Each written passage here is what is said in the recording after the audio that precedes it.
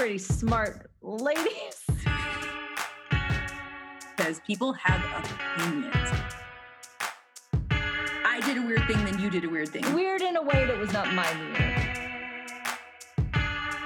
Well, if you have enough peanuts, it should just bring harmony, right? Everybody, get down. Get down on the ground. Get on your knees, because we need to be small.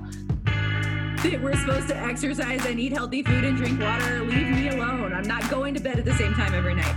Everyone, Michelle used her mom voice on me. I mean, and I don't want to compare my kid to dogs. We might be squirrel murderers, but we still like ice cream. When will my friend die? When will my friend die?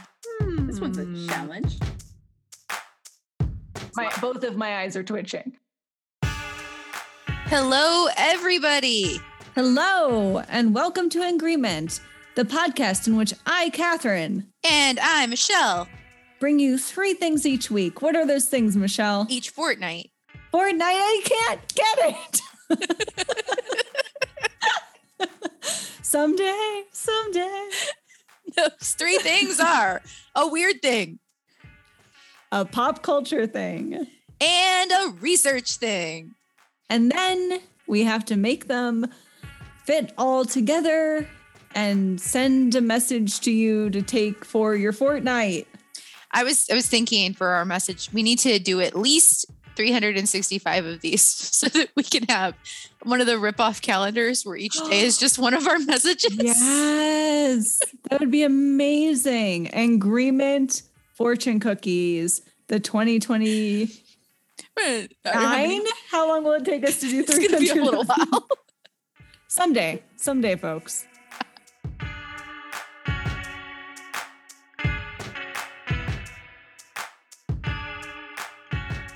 All right. So weird thing. My weird thing is very short because I don't know why weird thing is so hard for me, but also I intentionally tried to make it really short because once again, I think my research thing is going to get a little out of control. Oh, yeah. Spoiler alert. All right. So my weird thing is, do you know what Blaschko's lines are? Flashko's lines? Blaschko, Blaschko.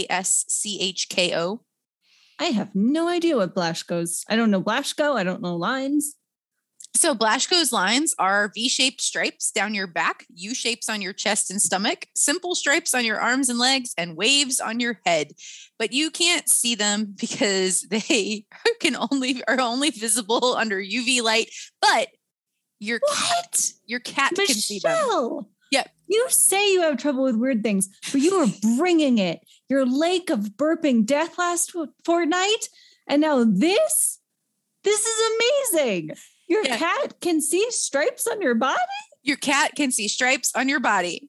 Like Avatar style decorations. And apparently there are different there's different kinds. Like we have different patterns. Like some people have like splotches and some people have more stripies. And so we are patterned. There's like, it's like a some sort of genetic melanin thing that if that was triggered, they would actually show up as stripes. So we have stripes, but our genetics tell them not to like show up as a different melanin color, but they are on us. And you could see, some people can see theirs depending on their own skin tone and everything under UV light. If you're in a really dark room, you can check your own pattern. But the way we know about them is because it shows up in some skin conditions. So people will have them where they like get skin conditions along the lines. And some people who are, I never know how to pronounce, is it chimera? Is that how you say it? Chimera. Yeah. So some people who have chimerism, if I'm saying that right, their stripes will show up visibly. But why can cats see it? They just cats lights? can see it. I did look that up too. So cats can see it because cats have a higher UV range than humans, so they can see lots of things that we can't see. However, not having that UV blocker in our eyes, or having the UV blocker in our eyes makes us not be able to see as much, but we can see things in more detail than our cats. So our cat's world, there are more things, but it is blurrier. Suck it, cats. Get some glasses.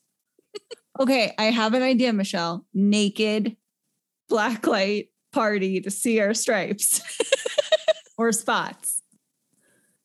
I think we got to take that on the road. Naked UV raves with Bring your cats. cat. We'll do them in cat cafes at night. Done. How did you learn that? I saw a meme that was like, what do you mean my cat can see my stripes? And I was like, See, what? memes are our culture, period. Then Dot. I was like, well, I have to figure out what that means. So I went and looked it up a bit, and I love it. Now I know. Okay, my weird thing is also pretty short. And please, everyone, don't chastise me that it is an animal fact. I love, technically yours was also an animal fact. Yeah, whatever. Animals are fascinating. I love I'm not this. apologizing for it. You come here for your animal facts, and I know, we're going to change it to animal thing, television thing, long-winded thing. Animal thing, television thing, long-winded thing. Angry with us. Really what this is. Yeah. So yeah, anyone who's mad at yet another animal fact, you're going to stop being mad as soon as you go to the show notes and click the link and look at these photos. You're welcome. But today I learned that cheetahs in zoos, more often than not now, have emotional support dogs. Oh, yep. I just love that fact. Why did the cheetahs in zoos need emotional support dogs? Are we mistreating them in the zoos? Is there a... It's actually, I learned cheetahs and dogs have a very good relationship in nature and in zoos. So in zoos, cheetahs are a very shy animal by nature. And there are other creatures that, you can breed for certain things. But cheetahs, for some reason, you can just, no matter what you do, they are shy. They're very shy. And they don't have any confidence, which if you look at a cheetah, you would not know that because they are fast and beautiful. Yeah, we use them. I mean, like cheetah print is supposed to be like, look at me. So I'm confident. Yeah. I know. So yeah, they're very, very shy. They're very not confident. And so basically what zoos do to help with that is they place newborn cheetah cubs with puppies and they just grow up their whole lives together. So that way that the cheetah cubs thinks the puppy is one of them and they don't hurt the dog eventually. And the videos of them all playing together is amazing because people can't train cheetahs to be more confident. They can't breed it into them. But dogs, if they are around dogs, which are very confident creatures, they will start to mimic and take on the traits of dogs. I am reading with my middle school writing class a book called A Dog in the Cave. Have I mentioned that on here before? No. Okay, so it is all about how humans and dogs, humans and wolves co-evolved and how we genetically changed each other. And so, for instance, you know how you can see the whites of our eyes? Yeah. So much more than most primates. Uh-huh. One working theory that has quite a bit of evidence behind it is that is so we can communicate with our dogs when we're hunting, because we'll like look and they'll follow where our eyes go to know where to go. That's so cool. And dogs will look when you point at things, whereas wolves will not. So like our communication with each other has co-evolved. And they think that it is very likely that the reason that we survived, we being Homo sapiens, and the Neanderthals died out is because we were cooperating with dogs to hunt, and Neanderthals did not have that relationship. So the same thing can happen for cheetahs, not just humans. At the San Diego Zoo Safari Park, expert on cheetahs, Janet Rose Hinestrasa says, when you pair a cheetah cub with a guide dog, the cat looks to the dog for cues and learns to model their behavior. It's about getting them to read that calm, happy-go-lucky vibe from their cheetah support dogs. The cheetah support dogs also act as support dogs, like support animals.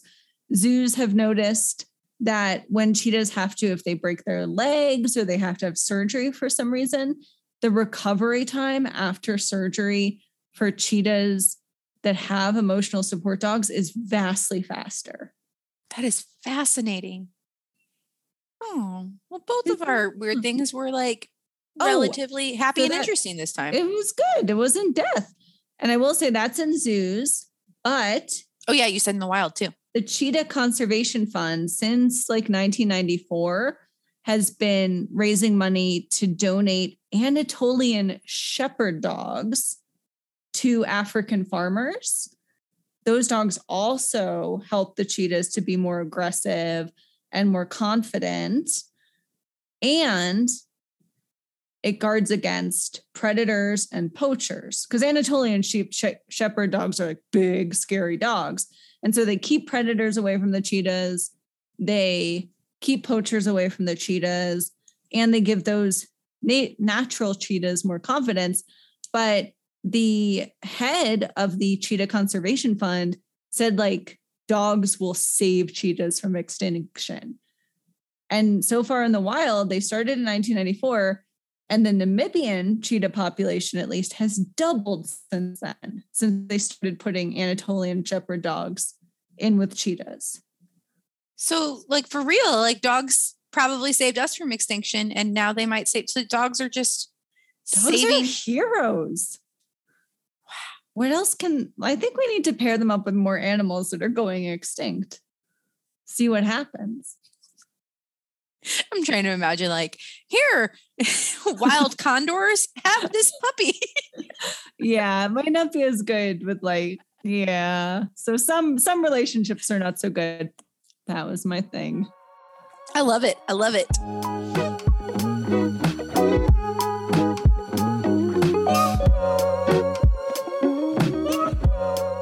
Pop culture. My pop culture thing starts with a mea culpa. I am teaching a high school lit classics and film adaptations class, and we're doing, we did The Great Gatsby with Baz Luhrmann's The Great Gatsby. And right now we're working on Taming of the Shrew, and we're going to watch 10 Things I Hate About You. And I wanted a third one, and I put it in the middle, and it was The Scarlet Letter and Easy A. Have you seen Easy A? I know I have, but I do not remember much about it. Neither did I, which turned out to be a problem. Oh no. So my pop culture thing is that I had seen Easy A when it came out, like in I might not have seen it like the year it came out, but it came out in 2010 and I saw it within like a year of that, right? So I saw it in like 2010, 2011, which is not that long ago in the scheme of things, right? Like 10 years, you would not expect a movie that has only been out 10 years to be vastly culturally inappropriate. So, yeah. So, you know, I knew that it was going to be the edgiest of the ones we were watching, because for those of you who have not seen it, I'm going to spoil it. This is Emma Stone stars as the protagonist named Olive, who is a high schooler who she, for some reason, lies to her friend about not wanting to go camping with her, and instead says that she has a date with a community college guy. And when her friend comes back, she's like, well, how'd your date go? And she's like, oh, it was fine. You know, but she didn't have a date. This guy doesn't exist. And she's like, oh, you slept with him, didn't you? And for some reason, she's like, oh yeah, I slept with him. You know, like she doesn't, but the girl, like there's like this weird religious, almost like cult in her school. And the leader of that overhears her in the bathroom. And so it becomes this huge rumor that she's this big slut and that she's like sleeping with everybody. And so they're reading the Scarlet Letter in their high school class. So she like leans into this new identity and starts wearing lingerie to school with the Scarlet Letter sewn onto it. And then there is a friend of hers comes up to her who he is gay, but he's closeted and he wants to remain closeted because people are being terrible to him. And so he convinces her for a gift card to pretend to have sex with him in a bedroom at a big high school party, so that they like, it's a really, and I'm assuming that's played for like lighthearted fun, not sad, right, depressing. Right. It's all very hilarious. And so they are pretending to have sex and like banging on the walls and moaning or whatever. And then when he walks out, he's getting all these high fives and she's like being shunned. Right. So like they're trying to show the double standard a little. But then word gets out that she'll do this. So like everybody is asking her to like pretend that they slept with them to like boost their cred or whatever. So it's this big like you know, her reputation is getting worse and worse and worse, while the guys that are paying her in, like, at one point a Home Depot gift card to pretend that they've slept with her. Is that detail there to not make it as close as possible to prostitution? Oh, why don't they just pay her money? What's with the gift cards? I think it's like, you know, they're high schoolers, so they don't have access to lots of money, but they can, like, I don't know why they have access to Home Depot. I guess it's like gift cards are hard to get sometimes. So you need money for that. Then there's this whole plot line where her English teacher is married to the guidance counselor.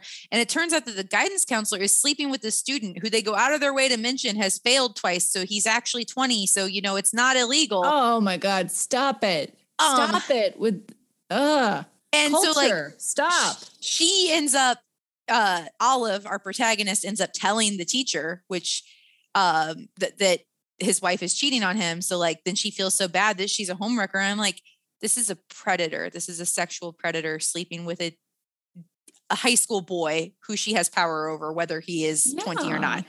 But anyway, so, like, and that's not even the part of the movie that, as I was watching it, I was like, oh my God, I can't believe that I am going to have high schoolers watch this, because all of that, I didn't remember all of that, but I remembered that, like, it was about sex, and it was, you know, like, kind of racy, and I was okay with that. But it was just full of these really bizarre microaggressions for no reason, like just throwaway lines. So, for instance, Olive, was Stanley Tucci, he plays her father. And it's in that vein. Like, I think Juno maybe kicked this off, where, like, the parents are so cool because they're very witty and can, you know, like, they talk very fast and with lots of witty puns. So they don't need to actually care about what their kids are doing because they're cool parents, right? Like, there was a ton of those movies that had parents like that in it around this time, right? So they're very much in that vein. And she has a little brother who is Black, and everybody else in the family is white.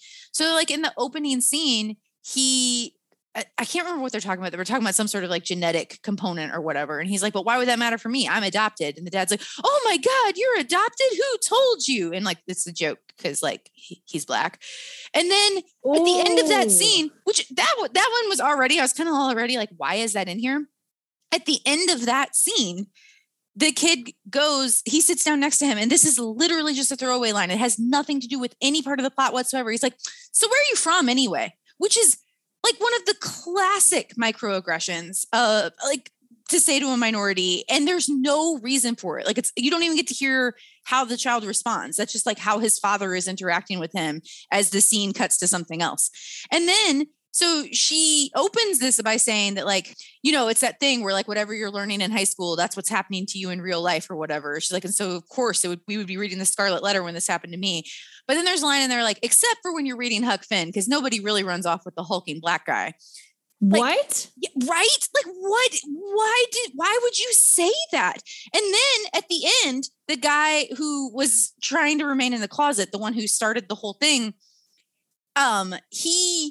they're like, well, he did run off with the hulking Black guy. So my apologies to Mark Twain, because he, like, came out and then, like, left town or whatever. So they show a scene of him in a hotel room with just, like, a teenage Black child. Like, not like, it was just, ew, no. Right.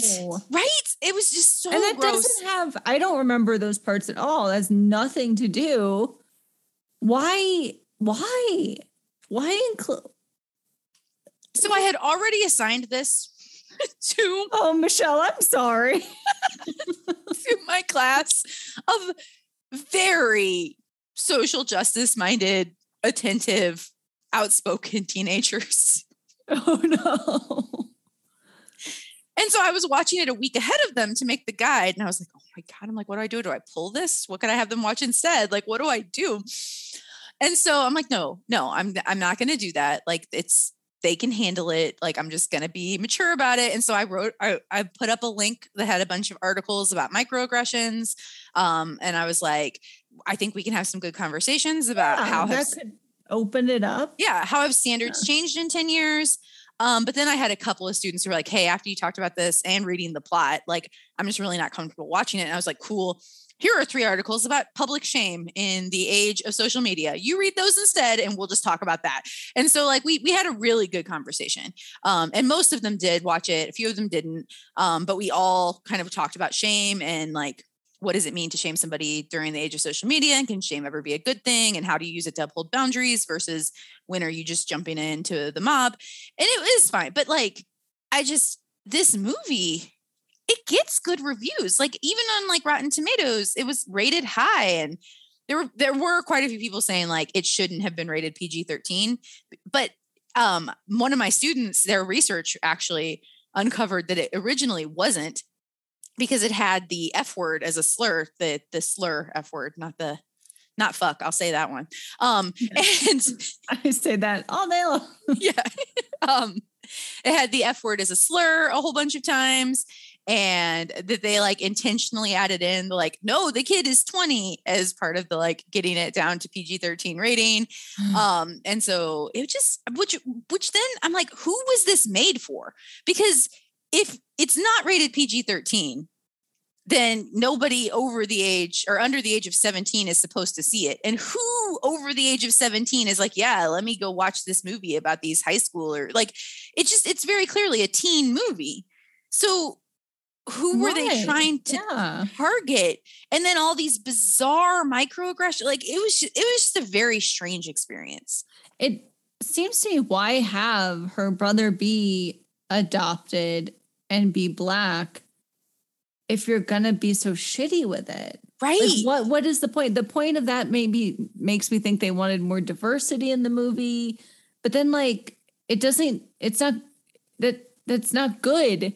Representation matters, but not if you're going to have shitty microaggressions about that character. So it made me think of, have you seen I Now Pronounce You Chuck and Larry? No. Okay. No, and I will not. Have you? Why? Well, I mean, I just saw it when it came out when I was in college. Like it was like, oh, this is the Adam Sandler comedy or whatever. And I remember people being like, oh, it's so nice that we have this diversity on screen now. And I mean, it is, and it had tons of like out LGBT like actors in it. And like, it was probably one of the most like visibility in a mainstream setting for people who were out at the time, but it was just so full of horrible stereotypes and terrible jokes. And I think they did a How Did This Get Made? The podcast. Do you know that podcast? I love that podcast. I think they did one on it, and like they're like, what were we thinking? And so maybe Easy A. I mean, I want to believe that 2010 wasn't that backward, and that just including these very minor characters of color to be like, well, they're on the screen could have felt like an okay move. But like, have we really come that far in 11 years? Maybe, but it definitely did not age well. Yeah. I'm wondering, what year did Mean Girls come out? Mean Girls, I feel like that was earlier. 2004. And that one holds up. That's not full of... Oh, we're going to watch 10 Things I Hate About You. And that came out in 99 and it holds up. That's a great movie. Oh, Heath Ledger in that. Woo. But I think maybe I'm developing a teeny theory, which is things got worse before they got better in like between 2009 and 2013. Well, but to be fair, neither 10 Things I Hate About You nor Mean Girls has much diversity or representation in it. That's true. So maybe we had no diversity and no representation, and then had bad diversity and bad representation to make way for productive diversity and representation. Yeah. So Easy A. Good job. Yeah, I mean, we ended up having a really good conversation. I just worry like how many parents walked by as their kids were watching this for my class. I'm like, what are they doing? It's for school. She's getting paid for not sex and gift cards for school. Okay. So my pop culture thing, it's going to be very quick. It's going to be more of a recommendation than anything.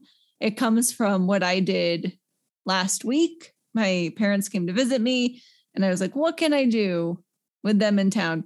And I found in Manitou Springs, which we learned last fortnight, home of Emma Crawford, spooky Emma Crawford. They had a ghost stories of old Manitou walking tour. And it's done for the season, but it was friggin' delightful.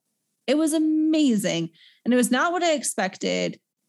It wasn't walking all around, but basically there's a big park in Manitou Springs, and they started you off and they had arranged really well lit, super good costuming, good acting, vignettes. There were like 9 vignettes.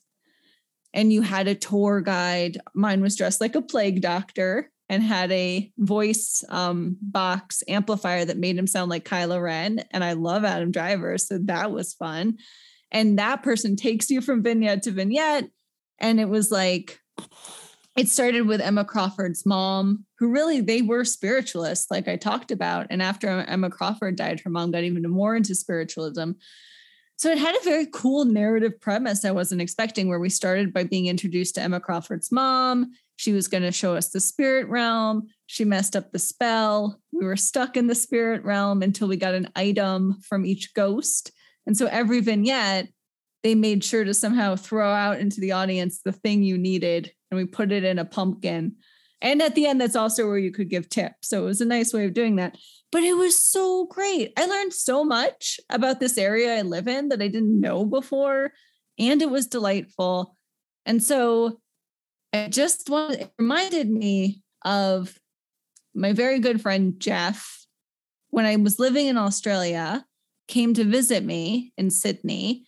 And when he got there, he said, "Does Sydney have a ghost tour?" And I'm like, "What?" And it sounded kind of hokey to me. And I'm like, "Why would you want to go on ghost tour?" But he told me that every time he visits a new place, and if he has time, he finds that place's ghost tour. And it is because the ghost tour in Sydney was so different from the ghost tour in Manitou Springs, not just about what you learn, but how it's even formatted. And I just think that's a really cool thing. And after being now on the 2 ghost tours in my life, I'm going to endorse that. I think you can learn so much about a place. Well, yeah, I mean, it's just history filtered through this particular kind of narrative, right? Yeah. Like, they're usually outdoors, so they're pretty safe these days.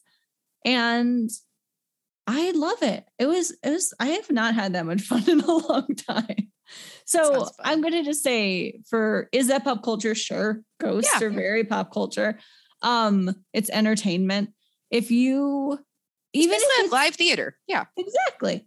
Even if it's a city you live in, like, go find out about your city that way. Because doing that for Manitou Springs was really cool. Ghost tours, pop culture, basta.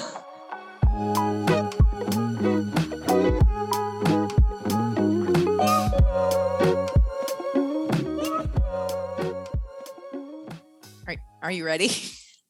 Wow. Okay. So here we go. We've been keeping it on a clip. Now let's go. Because my research is also very long.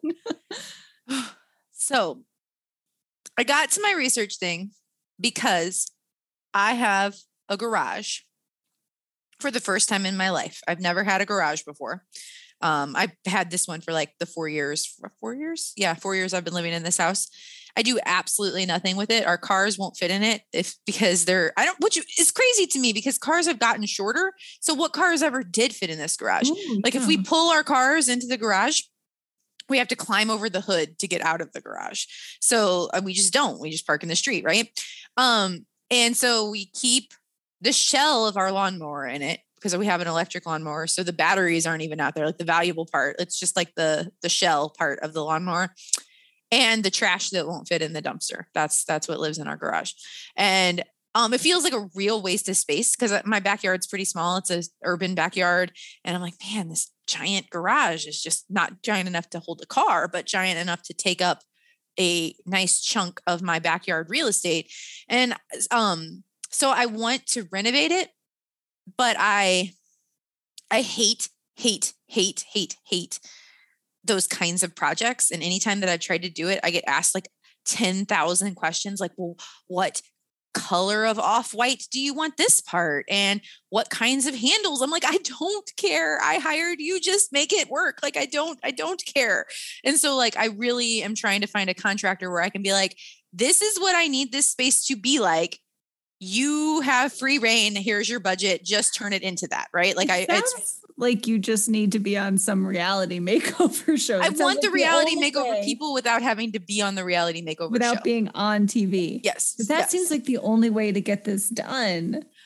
And I want it to be weird because, well, maybe that's kind of my research thing. Actually, I don't want it to be a garage. I want to turn it into like a classroom, a meeting space. So I like, if I'm dreaming big, like maybe it could have some space where if I need to make videos, cause I do videos for classes, like I could have some different backgrounds and stuff, or, but mostly it would be like, if I'm going to teach a class with kids in person, I could have a place to do that. Right. Like that could hold like, that seems brilliant. 12, 15 kids. And we could do classes out there. Right. Or if I needed to have a meeting for work, those sorts of things. So kind of an office-y space. So, but I'm having trouble because I'm like every contractor that I look up, all of their samples are just very garagey garages, you know, like maybe they've got like tool benches and stuff in them, but they're not what I am envisioning. And I'm like, I'm very afraid that if I call these people, they're gonna be like, so you want your garage renovated? And then I'm going to have to be like making and I'm like, I don't want to make decisions. I want you to understand what I need. And then you do the execution and visioning and all of that. Right. But anyway, so garages were on my mind. So I was like, what? I wonder like, what's going on? Like, you know, when did garages start and how is this? What does the garage mean? Although now I'm very intrigued about your garage problem and I want there to be a solution. So you haven't found a solution. I have not found a solution. If you find a solution, let me know. Keep us posted. Okay. So I found, do you know Pinup magazine? Pinup, like pinups? It's just called Pinup magazine. I don't. And this is the first time that I had ever heard of it. I think it's like an architecture magazine. Let me pull it up so I can see their about, because this article was super interesting. See, my mind went to pinups because you said garage, and I'm thinking of like dudes in their man cave having pinup posters. I was like, are we talking about softcore pornography? No, I mean, I did just talk about Easy A, so I can understand why you would go there. You have put my mind in the gutter. This is your fault. The magazine for architectural entertainment. Woo. And I've only read 2 articles by them ever, but I'm going to talk about both of them in this research thing. And they were both very architecturally entertaining. So they have held up for what they said they would do so far. So I found this article from Pinup magazine called, I just had it up and then I put it down again, called The History of the Garage from Frank Lloyd Wright, The Great Migration to Modern Day Suburbia. Oh, I didn't even realize this is by the people who the other article is about. Okay. So this article is by Olivia Erlanger and Luis Ortega Govella, who are going to come up again soon. So they have this article about the history of the garage, and their history of the garage article is very fascinating. So basically I pulled out 3 separate threads from what they said that I want to talk about, each one that I did a little bit of additional research into. So the first one, I'm just going to read a quote. Thread 1, on a fundamental level, the car restructured the relationship between space and time, but it also entered our cultural consciousness in a much more proximate way. Our relationship with cars became so intimate that they were treated like pets, humanized, given a name and room in our house. The influence of power this machine had on the rituals of life imbued it with a soul, and the ghost in the machine was created. The machine was not invented to have autonomy. Rather, it was a piece of metal under our control, feeding back into the psyche of patriarchal capitalism, in which the ego is exerted into everything and everyone around you, forming a ventriloquist dummy dichotomy. In essence, the dream of suburban reproduction was embodied in the car-human relationship. I love that writing. That's good. So That's good writing.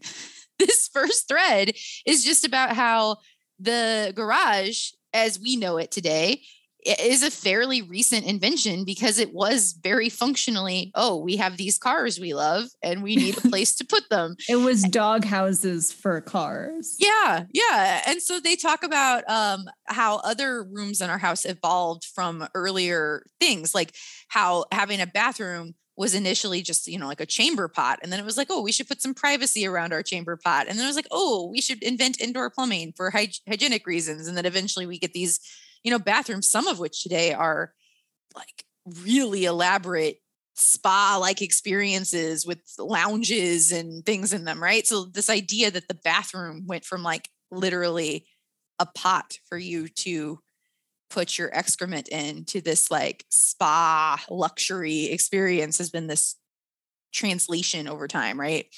And that garages have kind of also done that. They started out very practically, like we need a place to park this car so it will be safe. But now they represent, as thread 3 will show us, quite a bit more to like what and who humans are. So thread 2 is the way that the garage was used as part of a systematic racial segregation policy by the US government. So in 1934, the FHA was created, and it was designed because we were, the Great Depression had tanked both employment and banks, and they were both struggling.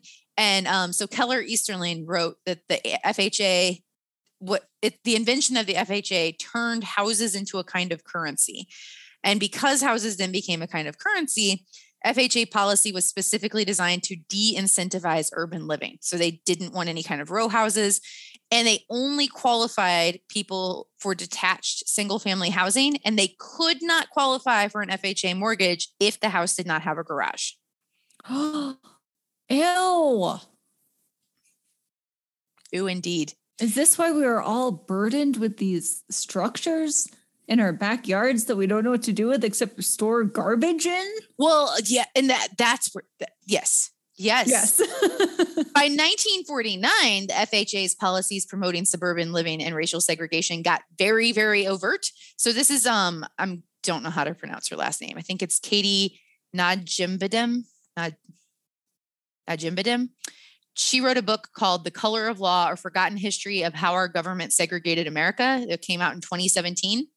And she explains that President Truman wanted an enormous housing project because coming out of World War II, materials had been restricted. So you could only use them for the war, right? And so there weren't enough houses. So there was a huge housing shortage. And wait. We're just very in sync this week. Sorry, everyone. I'm laughing. Oh, yes. I'm like, why is this funny? This is not funny, Catherine. I'm sorry. It's not funny at all. It's just, you'll see. Okay. Sorry. Oh, ha. Housing crisis. It's so funny that there was a housing shortage. Okay. So there weren't enough houses. Conservatives did not want the government involved in the private housing market. So conservatives put in an amendment that said, quote, "From now on that public housing could not discriminate, understanding that if Northern liberals joined conservatives in passing that amendment, Southern Democrats would abandon the public housing program and along with conservative Republicans defeat the bill entirely." So they said, we'll make it where you can't segregate in housing anymore, specifically so the bill will fail. And liberals in Congress fought against the integration amendment led by civil rights opponents, resulting in a 1949 housing program that permitted segregation. So the liberals actively fought for segregation in the 1949 housing policy. And this is still quoting from that author. When the civilian housing industry picked up in the 1950s, the federal government subsidized mass production builders to create suburbs on conditions that those homes in the suburbs be sold only to whites. No African Americans were permitted to buy them, and the FHA often added an additional condition requiring that every deed in a home in those subdivisions prohibit resale to African Americans. And so this is, like if you've seen A Raisin in the Sun, or there's a really good book called Mapping Decline that's such a good book. And these are these policies that they're talking about, right? And these are often policies that you can literally see traced out in urban areas, right? Like oftentimes highways were used in a way to cut access off and just create. But garages were part of that policy. Garages were used to help enforce those intentionally racially segregated policies and to build suburban America, because suburban America was seen as the safe haven from from having to integrate in any way, right? Because they could have an entire neighborhood where only white people were allowed to buy, so they could be guaranteed that they wouldn't have to live in a integrated neighborhood. So there's that part of garages. And then there's thread 3, which I did not realize until right now.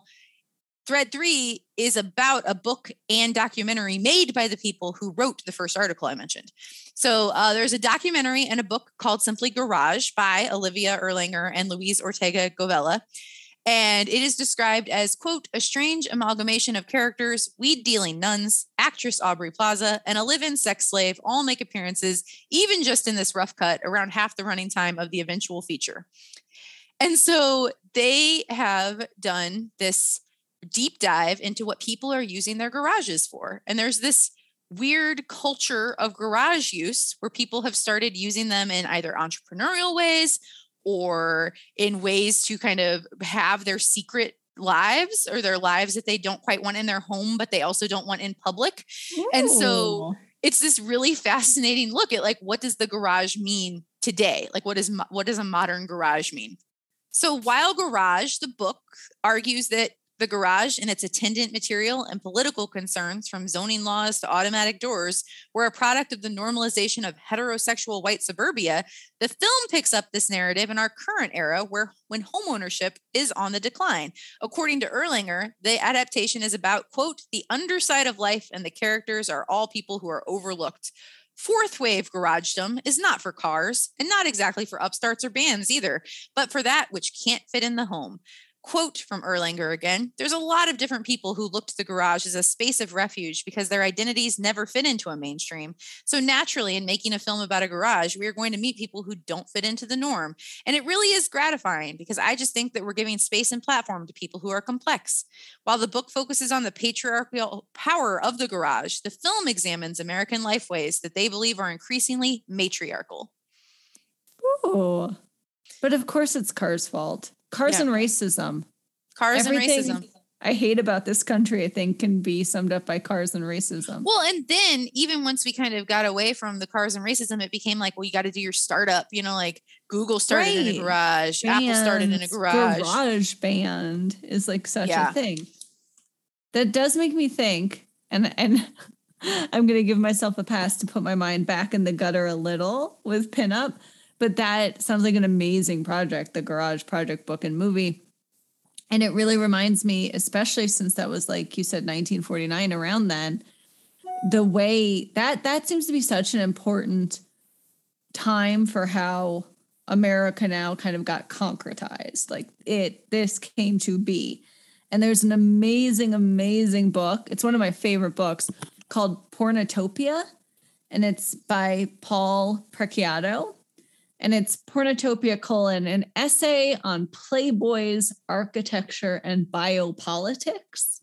Sure, why not? It's amazing. It's like really about how Playboy wasn't just like the first pornographic popular magazine in America. It came to embody a new lifestyle through these utopian multimedia spaces. And it really changed the way space and gender within the home was thought of in ways you wouldn't even imagine. Pornotopia. Sorry, I'm not going to be a good, that made me think of so much. It's so interesting. And I cannot form my thoughts. I had dental surgery today. I'm sorry, everyone. Not at Target. Michelle thought I got my dental surgery at Target, but I did not. I mean, they do almost everything. It's only a matter of time. I want to start my research thing by asking you, when you were in college, what was your living situation? The first 2 years I lived in a dorm. I lived in the honors dorm. It was very fun. We had a really, really, really good floor. I'm still friends with a lot of the people who were there. The first year was just freshmen, so it was like a freshman floor. That's second year, good idea. Yeah, that's a good idea. My school did not do that. The second year, I went home a rough summer. I went home for a summer between those two. And then I never went back home for another summer. I came back to college and went to the same honors dorm, but to the upperclassmen version of it. And that summer I got an apartment with 2 roommates, and my now husband basically moved in with us too, even though technically he had an apartment of his own, but he was never in it. So much so that one night we were like, oh, maybe we should go to your apartment, just kind of mix it up. But we went there and like his roommates had filled it with boxes and they were like, oh, we didn't. His bedroom had become the garage. Yes. It was so random. And then, so we lived there for a year, and then he and I got an apartment together for our senior year. And yeah, that was I forget how long you have been with your partner. A very long time. Very long time. Yeah, no, we met as freshmen in college. So sweethearts. Yeah. What did your dorm room look like, basically? I got a single room. To yourself? To myself. Nice. We had a shared bathroom between, I had 2 suite mates, but there's a bathroom that linked us. It was just basically a cinder block square. Okay. It's not very appealing. I want to set the scene.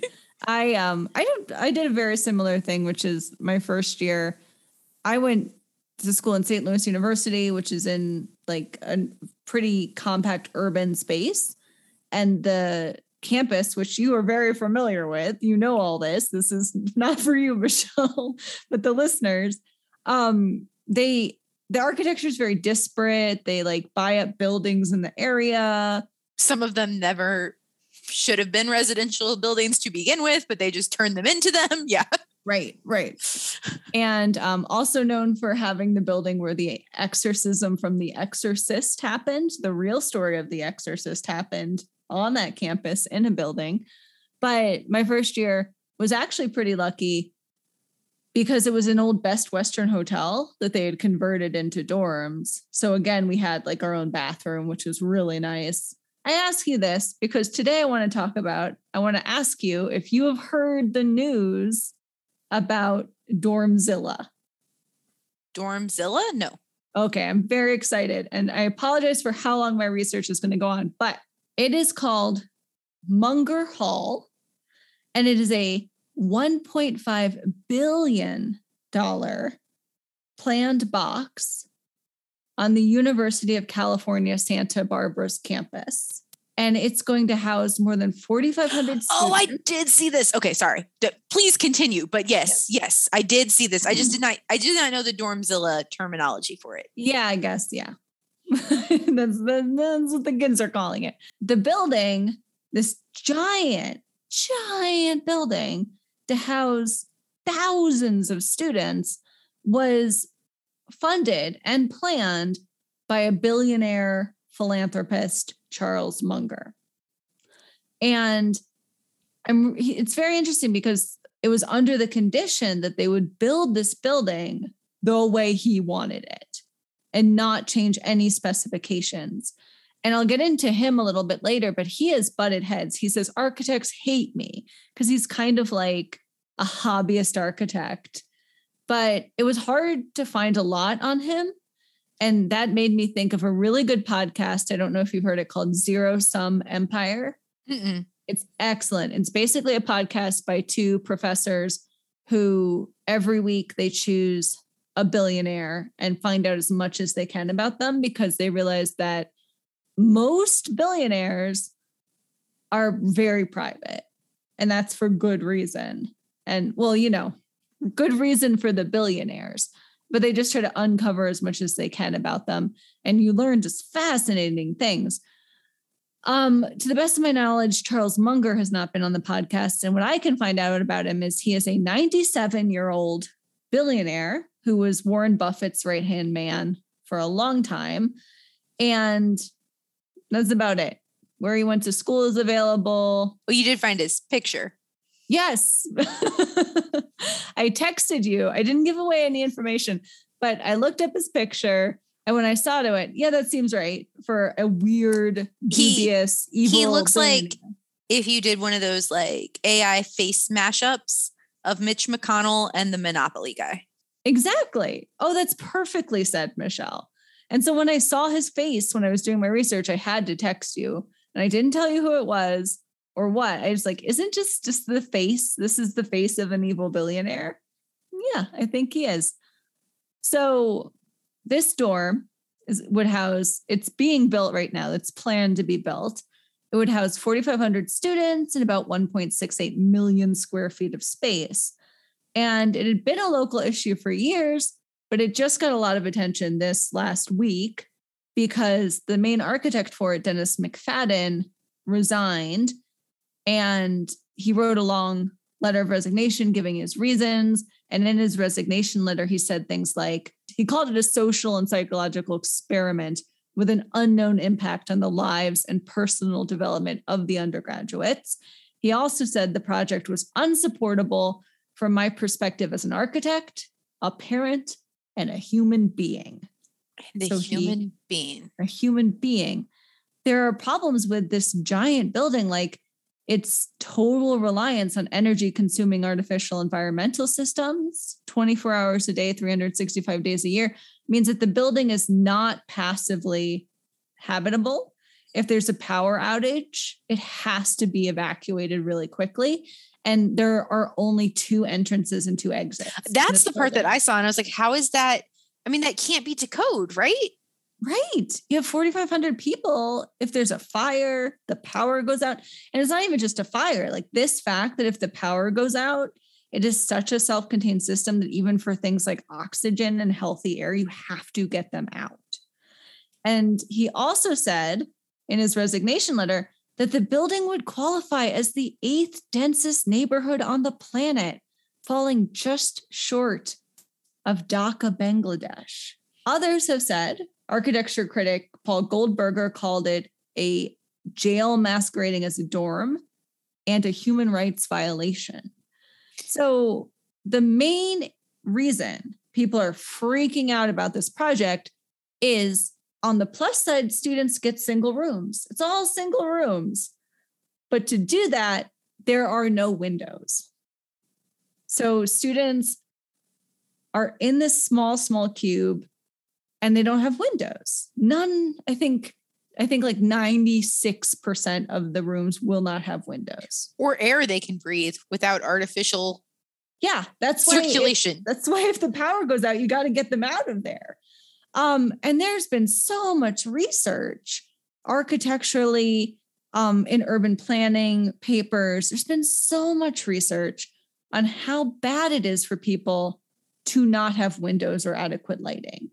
And one study, a more recent one I found in the International Journal of Environmental Research and Public Health by Oluwapumi Asabona, Bethlehem Solomon, Daniela Fecht et al. You know, these articles it said poor housing is an important determinant of poor health.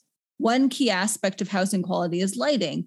Light is important for visual performance and safety and plays a vital role in regulating human physiological functions. So they did take into account that houses and areas that don't have adequate lighting tend to be poorer areas. And so they said they accounted for that with issues of health and lower income problems. And after they took that into effect, households with adequate sunlight were 94% less likely to be diagnosed with tuberculosis, leprosy. The rates of falls in elderly people decreased significantly. So if you don't have adequate lighting, things like household accidents, respiratory infections, breast cancer, visual health, obesity, diabetes, dyslipidemia, blood pressure, heart function, anxiety, mood disorders, all of these things, sleep apnea, all more likely if you don't have a window or adequate lighting. Well, you mentioned sleep apnea. Like, I wonder how many of those risk factors go up just because you can't sleep right if you don't get sunlight, right? Yeah, there have been reports by students in other buildings, which we'll get to, that says it just within a week, their circadian rhythm is gone. And they fall into these deep depressions that if they can't see what time it is outside, their bodies freak out.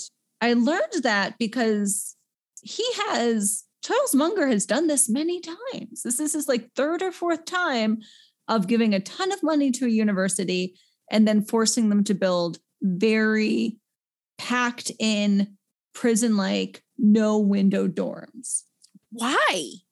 I know, right? I want to talk about why more. And I learned that because he was like, well, the one dorm I did at the University of Michigan, maybe I don't regret not putting windows in that. We don't need windows because then you can't pack people in. But he regrets not doing what he's doing at this one, which sounds F-word crazy to me, because the plan for this one at UC Santa Barbara is that there will be fake simulated windows in the rooms. The model they're copying for fake simulated windows in the dorm room comes from Disney Cruises, because Disney Cruises also has to cram as many people in a space as they can. And so most of the rooms on a Disney cruise these days have these fake portal windows, and they basically work. They're like a high definition live I've read video about these. feed Yeah. from the outside of the ship.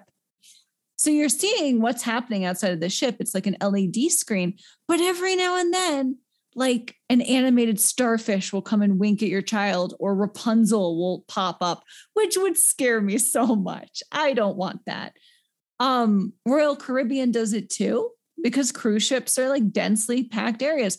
They have a whole freaking simulated balcony on Royal Caribbean, and the images of these are wild. So that's like Charles Munger's solution is we'll make them like Disney Cruises, fake windows for the students.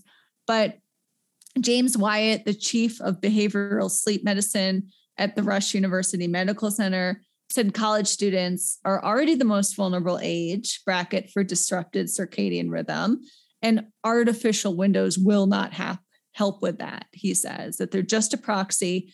Their circadian rhythms are still going to be messed up. And he said, it was just staggering to me to take this vulnerable population of young adults and expose them to an environment depriving them of daily time cues of the light-dark cycle. It's absolutely, in my opinion, as a scientist with decades studying these issues, reckless. Also, just from a very practical standpoint, if you're in a building where if the power goes out, you have to evacuate all of the 4,000 people in it through 2 doors. Maybe you don't want to load it up with so many power requiring devices. Right. So for their part, UC Santa Barbara says on their website, the housing will do 3 important things. It will focus on providing ample interactive spaces for students. A lot of the space that could have gone to window full dorm rooms is going to like public areas. Charles Munger's really big on like social interaction. People need to see each other face to face more. So there's a lot of interactive spaces, but that's nothing new. Most colleges have that and still manage to give their students windows. It'll minimize costs by maximizing the number of beds on a given site. And it provides amenities for students on site. It's going to be all self-contained. It'll have a market, a gym, bakery, theater, educational spaces are in this building. It's planned. So, you would think, oh, the joy of this is don't be in your room much, go out on campus. But the idea is also to have classes in this building and you eat in this building. So you're never going outside. And again, this isn't the first time he's done this, which is fascinating for me. He's like, it's not about donating money to any one school. It's about getting these buildings onto campuses. He did it at the University of Michigan. He did it at Stanford. And it sounds like, I'm sorry for bothering you, when they're doing the like, you can come live on our campus and then you will have a job. We don't pay you in money, but here you can it's really disturbing. It's very disturbing. Very disturbing. He says he just wants to promote his architectural ideas of collaboration and What kind of house does he live in? Right? I'm sure it has lots of windows. So basically, the rooms are a sleep pod, and you're supposed to be around other people all the time. It's like the stupid. Oh my! As an introvert who really, really, really, really, really needs focus to get things done, those like open office ideas where it's like everybody just needs to be together all the time. I'm like, no, we don't. And I like collaborating with people and like working on projects as a group and thinking things through. But I was abruptly moved from a private office into an open space one. And I almost quit. Like I was like, I cannot function. Like I am the most miserable that I have ever been in my life. They finally went and like found me like some cubicle walls and just built them around me because I was losing my mind. I was like, I am so upset all of the time. Like I have never been this miserable. It seems like it is an experiment in sociology and psychology or something related to prisons. I'm very concerned, or a way to just ruin colleges another way, or a way to have these buildings built for some other purpose. He says, when asked about this, he's like, hey, this is a quote from Charles Munger. Everybody loves light and everybody prefers natural light, but it's a game of trade-offs. Oh, is it? If you build a big square building, everything is conveniently near to everybody in the building. If you maximize the light, you get fewer people in the building. That sounds like the opposite of a trade-off. That sounds like a win-win. Especially in a world where, like, as you're talking about this, like we literally have a pandemic that has shut down colleges for 2 years. That was my next point. And then you're talking about this is in California, right? Yeah. Like how many natural disasters hit there if students are going to have to be evacuated? Like what are you doing? Students that live in the Michigan one said that during COVID, it was a nightmare. It was just the most horrific time they've ever. Because all those public spaces would be shut down. Exactly. They were shut down. And then the rooms are very small. They have no windows. And if students had to self-isolate in these no window, no real air boxes. Well, and I bet that air was all circulating. Right. I mean, yeah. Yeah. So in another class I'm teaching, we're reading Google It, A History of Google by Anna Crowley Redding, which it's for middle schoolers. And it's a good book, but it's very Google positive. Like it's a very like, hey, look how cool Google is book. So, but there's a whole chapter on like how Google's cool work culture. And it has this like, and it has all the amenities there for you. They've got gyms, they've got restaurants, and I'm like, they want you to never leave. Like it's about not being able to have any freedom or work-life balance, that the dark side of all that positive spin. And I just like, I don't know, like I like community and collectivism and people getting together and doing things together. But Google does do a cool thing called the 20% rule. Now, obviously, this is to their own benefit. Everybody gets 1 day a week to work on whatever they want. That's where a lot of Google's projects have come from. And I think that's just like, it's cool. Like they don't like require them to meet any particular metrics during that time. And if it fails, it's fine. And now obviously if it works, Google owns it, not the person who was working on it, but they're paying them. I mean, I feel like that would be a model that would be really good in many, many, many environments. The intellectual property thing does get a little scary, But some people are arguing that Charles Munger is leading the way. He is a hero, and this is absolutely a good thing. Leading what way? That's about housing crises. The housing crisis, especially in California. Like the housing crisis is everywhere in the U.S., but California has it especially bad. In 2019, the median home price was over $600,000. And that's twice the national average. And California has 12% of the U.S. population, but 25% of its homeless population. Now, I don't think the answer is like buildings like this, but it's been said by people who are in support of this, quote, "It is time not to just build this dorm, But to build this storm nearly everywhere, from the housing hate mean streets of San Francisco to downtown Los Angeles to the stupid suburbs of Westchester. Mint the coin, build the hive, let's save the future. Or we could stop letting a bunch of corporations buy up all the houses. Right? This whole I just keep thinking about the Zillow thing where Zillow bought too many houses and they can't unload them. Just like go let people live their housing crisis bullshit. Sorry. Some say that the students are like really happy to have their own rooms, even if they don't have windows. And there has been many articles recently that the University of California system, especially Santa Barbara, because housing is so difficult and space is so difficult to find in California, that many students are living out of their cars, are effectively homeless because they can't get affordable on-campus housing. They asked Charles Munkler if he plans on doing more of these. Like that person said, build them everywhere. And his response was, no, I won't do it. I'm ready to die very shortly. Okay. He said, but I do expect the storm will be copied more times on the UCSB campus and many more times that on other campuses on the UC system. I expect this to spread all over the country. It's a better mousetrap. I think I've gone on too long because that wasn't even my research.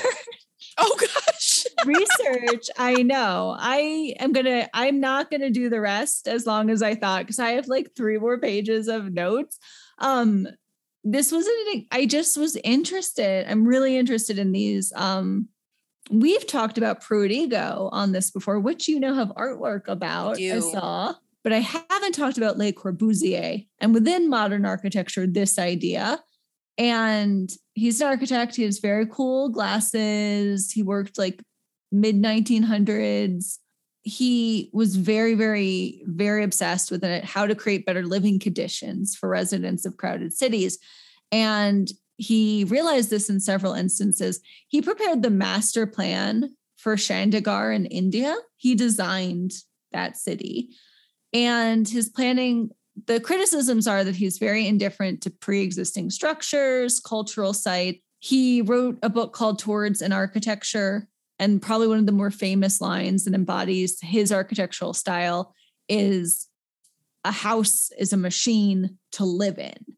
It's not more than that. It's not less than that.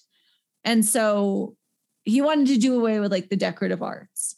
I was going to go into his 5 points of modern architecture theory. I'm not. He planned out a new design for Paris called the Plan Voisin, which, by the way, I could also go on and on and on about why Paris looks the way it does, about why its streets are so big. I'm obsessed with that. I may have probably talked about that on this podcast. Do you know why Paris has very wide streets?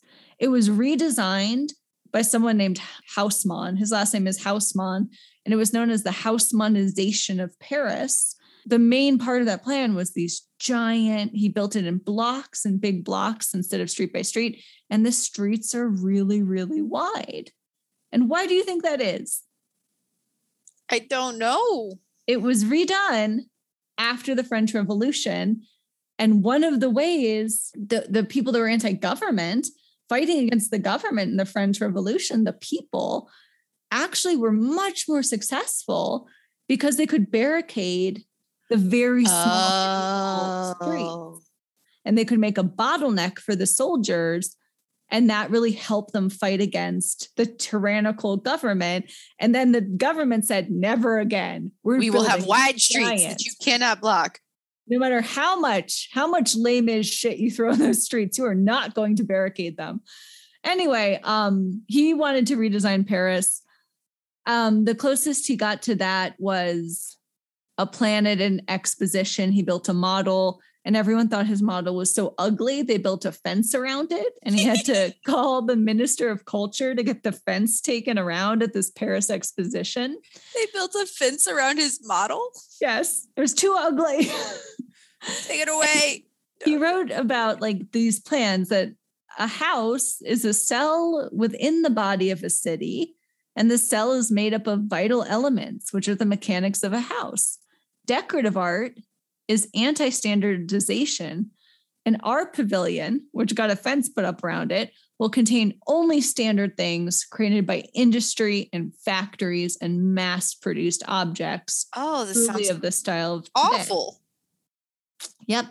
But he finally was able to do this in real life in 1926. He was commissioned to build a complex for worker housing. That's a whole other fascinating thing, like factory towns and stuff like that. Oh, yeah. Oh, so interesting. But here's why I wanted to bring Le Corbusier up. How every apartment complex, these are basically apartment complexes. Every cell he designed had a terrace garden setting, a private one, a private terrace garden setting where you could not only have a window, but you could go outside and have some small space outside. And this is coming from the man who says we don't need any decorations. Right. But we need outside. So even Le Corbusier, this fascist friend of Mussolini, knew how important light and air was. And even for a worker camp, basically. Exactly. He called this idea the radiant city. They're known as the units de habitation. And so he did, I think, 4 or 5 of these kind of radiant cities. Every single one of these had outdoor spaces, private and public, a park and private terraces. They are still used. And there's been slight redesigns to most of them, but they're still in commission. And they were built in like the 40s and 50s. So I think that's pretty impressive when we talk about these kind of cramped in urban housing projects, that his are some of the only ones that have really stood the test of time. But people do hate living in them. They complain. Yeah, that was very long. But no, that was fascinating. Yeah. There you go. Go outside. I know we've already gone on, but like, I think that an thing that connects our two research things is that whenever I try to get any renovations done, like everybody is always talking about like the resale value.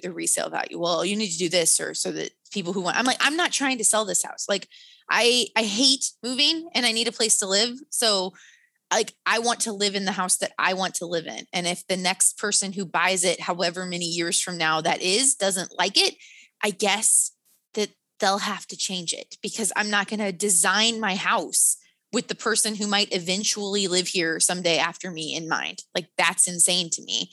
I live here. A house is a machine for living it. Live it. I don't think that's what he meant, but still.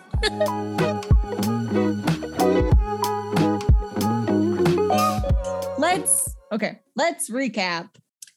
For weird things, we had Blaschko's lines, which are lines we can't see, patterns on stripes and splotches on our body, but our cats can see them. And then I talked about how most cheetahs have emotional support dogs these days, and dogs are going to save cheetahs from extinction. I talked about Easy A and how it did not age well. And I talked about the joy of ghost tours. And for research things, I talked about the history of garages. And I talked about Charles Munger, 97-year-old billionaire's Dormzilla.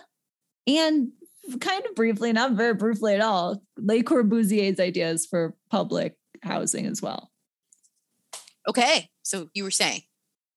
Okay. I feel like these work surprisingly well in pairs. Like our weird things go together in a stupid way where it's like stripes and patterns, and humans have it like cheetahs too. like cheetah print, and then our bodies have they stripes. both have to do with cross-species interactions. Yeah, because cats can see. So cross-species interactions. I'm thinking like you can't change your stripes, but like the cheetahs are changing. Their spots aren't changing, but they are changing because of the dogs. So that doesn't work. And then I think our research fits very well together, right? It's so much about architectural, urban living stuff. Pop culture, though. Pop culture. Well, that doesn't fit with support dogs in our research. And then pop culture of things not holding up. Yeah. Well, and it's kind of about like surprising history in a way. Like you really enjoyed the ghost tours because of the history that they brought, but this was like a glimpse into what we found acceptable 10 years ago. And I was like, ooh, we were not good. The past haunted you in a different way. Yes, it did. I feel like the past haunting you would be a great connecting through line, but it just doesn't work for. It only works for the pop culture things. I think I could get our weird things to connect to our research things. Okay, you do that, and then I'll put pop culture in. Go. Okay. All right. I think. Give me just a second. Let me think about it for a minute. Oh, she has the pen touching your face. That's the real thinking position. That's the thinking posture. I don't think I've seen you think so seriously about anything. I mean, not ever. Anything in your life ever. I never think seriously about anything. It's all you do on this podcast. You're a Gemini, Michelle. It's your life. So I think that there's something about being comfortable in your own skin kind of thing, but in a way that almost has like a biological component to it. Like, cause when you start talking about like needing to be outside and like literally needing sunlight in order to sleep, right? Like, it's not just to like be happy with who you are. It is also like a get your needs met on a biological level, right? Because, the emotional support dogs for the cheetahs are changing their behavior. Right. It's not like we just want our cheetahs to have more self-confidence. This is life or death for them. And but then like I think we can connect that kind of cheekily to the being comfortable in your own skin kind of thing, with the, your skin with your stripes on it, and then the people living in their garages, kind of living their lives that are a bit under the radar. The maternal garages. The maternal garages. That's a good band name. I know that joke of that's a good band name is like overplayed, but maternal garages. It's like today when I had dental surgery, the person I was numb to the gills halfway through the surgery. I metabolized Novocaine very quickly, and my dentist knows that. And so he gave me so much. And then halfway through, I started to feel everything still. And so we did my like little raise your left hand. And I was like, I can feel this. Should I feel this? And he's like, no, because I was getting an implant. They were going into my jaw. And so he had to give me more halfway through. And so I was so numb. I couldn't my eye was I couldn't keep my eye open. And so the wonderful dental assistant is going through the aftercare. And he was like, okay, so you have this mouthwash, but for the first week, like no aggressive swishing. And something about the phrase aggressive swishing made me laugh so much. And then I was just drooling all over myself. He must have thought he was not amused. He was like, I don't know if you should leave here, ma'am. Yeah, probably. Go shopping in the rest of the Target. Sorry, that's just to say, I think aggressive swishing would also be a good band name. So, well, the quote that I was looking for was about how their identities never fit into a mainstream, but the garage allows them to like have the identity that they want, right? So like kind of about how having the identity that you want or finding your true identity takes a little extra work, right? Like if we want to know what our stripes look like, we have to depend on our cats and or UV lights, and the cheetahs need the dogs, and these people need their garages. And Le Corbusier would say you need the non-decorative machine for living in to live your best life. Yeah. Yeah. So I think that's how I would connect those four things, but I don't know what to do with the pop culture. So your turn. So summarize quickly your thing then. That it is that in order to live your most authentic identity, you might need some assistance from an unexpected source.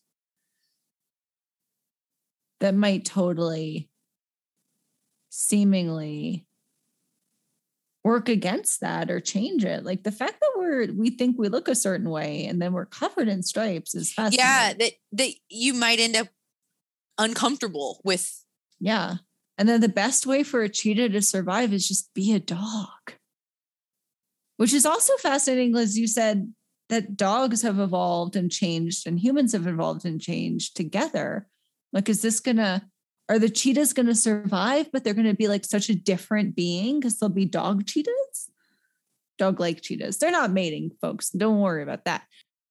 The ghost tours but that works because, right? Ghost tours in general, the reason I'm endorsing ghost tours is because it can really help you understand a place in a way you would not think, right? You would think, oh, a ghost tour is hokey. I'm not going to learn anything. But that actually tells you so much about that space and is actually really educational. And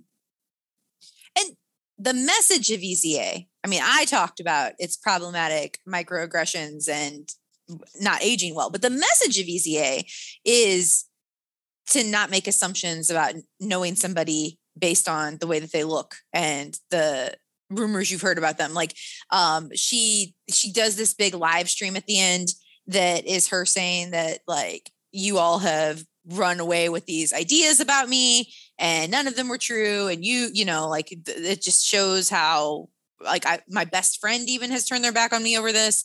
And there was like a love plot line in there that I didn't even talk about in my summary of it, where she's going to run off. She's like, and maybe I'm going to have sex with him, and maybe I'm going to have sex with him tonight, or maybe it'll be on our wedding night in 5 years. You don't know. But most importantly, it's none of your business. Right.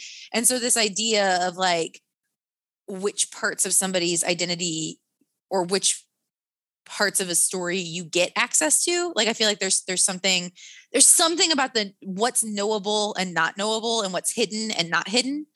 What is the phrase I'm thinking of with, like, you can't change your stripes or you can't change the spots on a leopard or something? Do you know that? A tiger can't change his stripes? A tiger can't. And I know I don't know if the listeners hate that I dumb it down to like a fortune cookie with a phrase I've heard a lot, or if we need to make a deep lesson and let's take it down. Let's get real quiet. Delilah. Think about life. Delilah.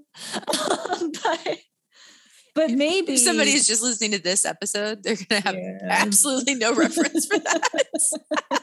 But now we have inside jokes with our listeners, which is Delilah. So is it like a tiger can't change his stripes? But you can.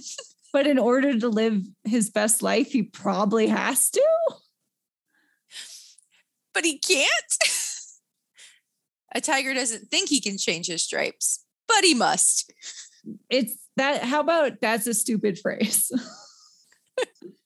Let's just be antithetical to a known phrase and not create our own. Just be like, I hate that. A tiger can't change his stripes. And that's dumb. It's dumb. And if you shave a tiger, well, the stripes are still there, actually. And that's very interesting. No, because it's up to you whether you change your stripes or not. And is it though? Because the cheetahs don't get to decide. Not. They just got some puppies tossed in with them. Yeah. Oh, I'm so lost in this. Living your best life. To live your best life, you probably need a protective shell. Wait, what was your billionaire villain's quote about trade-offs? It's a trade-off. Yeah, people like light, but also I want to pack as many people into a close space as possible. That should just be our fortune. It's a trade-off. It's a trade. Well, but that I think that you're joking. Kind of is. You're joking, but yeah, if it's like you can't change your stripes, but you better fucking change them if you want to not die, and if you want to not, if you want to evolve, and if you want to like not get stuck in a Disney cruise with a fake window, like you gotta rethink. And it's not just one thing you have to rethink, right? I mean, he's not wrong. It is a trade-off. I just feel like he's made the wrong calculation about it. Exactly. I feel like that's very good. It's a trade-off. Yeah. It's a trade-off. Yeah, I think that, yeah. Instead of opening up the fortune cookie, I'm now going to imagine you tear off the page of your calendar for the new month. It's a trade-off. the new day, and you see on your 365 days of agreement calendar, it's a trade-off. I accept. And I think implied in there, if you've listened to our whole conversation, which thank you, I guess we have been thank you particularly rambly today. I think implied in that it's a trade-off. Is it like, so you got to make a good choice. Like, it's not like just take whatever comes your way. Then it's that, like, right. Because it's a trade-off. Yeah. Fucking think about this, man. The vast implications. You want, it might look like it's just a puppy, but it's changing you at a molecular level. Right. You want a house for your car? Well, now we have decades and hundreds of years of institutional racism, and no. Okay. It's a trade-off. It's a trade-off. Like the trade-off of we could think of something better or explain it more, or not have a 2-hour long podcast. And we have chosen to let you go about your day now. Yep. It's a trade-off. It's a trade-off. Oh, we should remind them to give us grab bags, even though they never do. Never do. Give us grab bags. It's a trade-off, and you're making the bad trade. Do you want us to keep rambling like this, or would you like to give us some fresh content? You can send us your grab bags in audio or written form, or you can even schedule a chance to come on the podcast live by writing to angreementpodcast@gmail.com. Thank you, Michelle. And thank you to everyone who will submit a grab bag. We trust that they're coming in not as we speak, because you haven't heard this yet, as you hear this. Goodbye. Goodbye.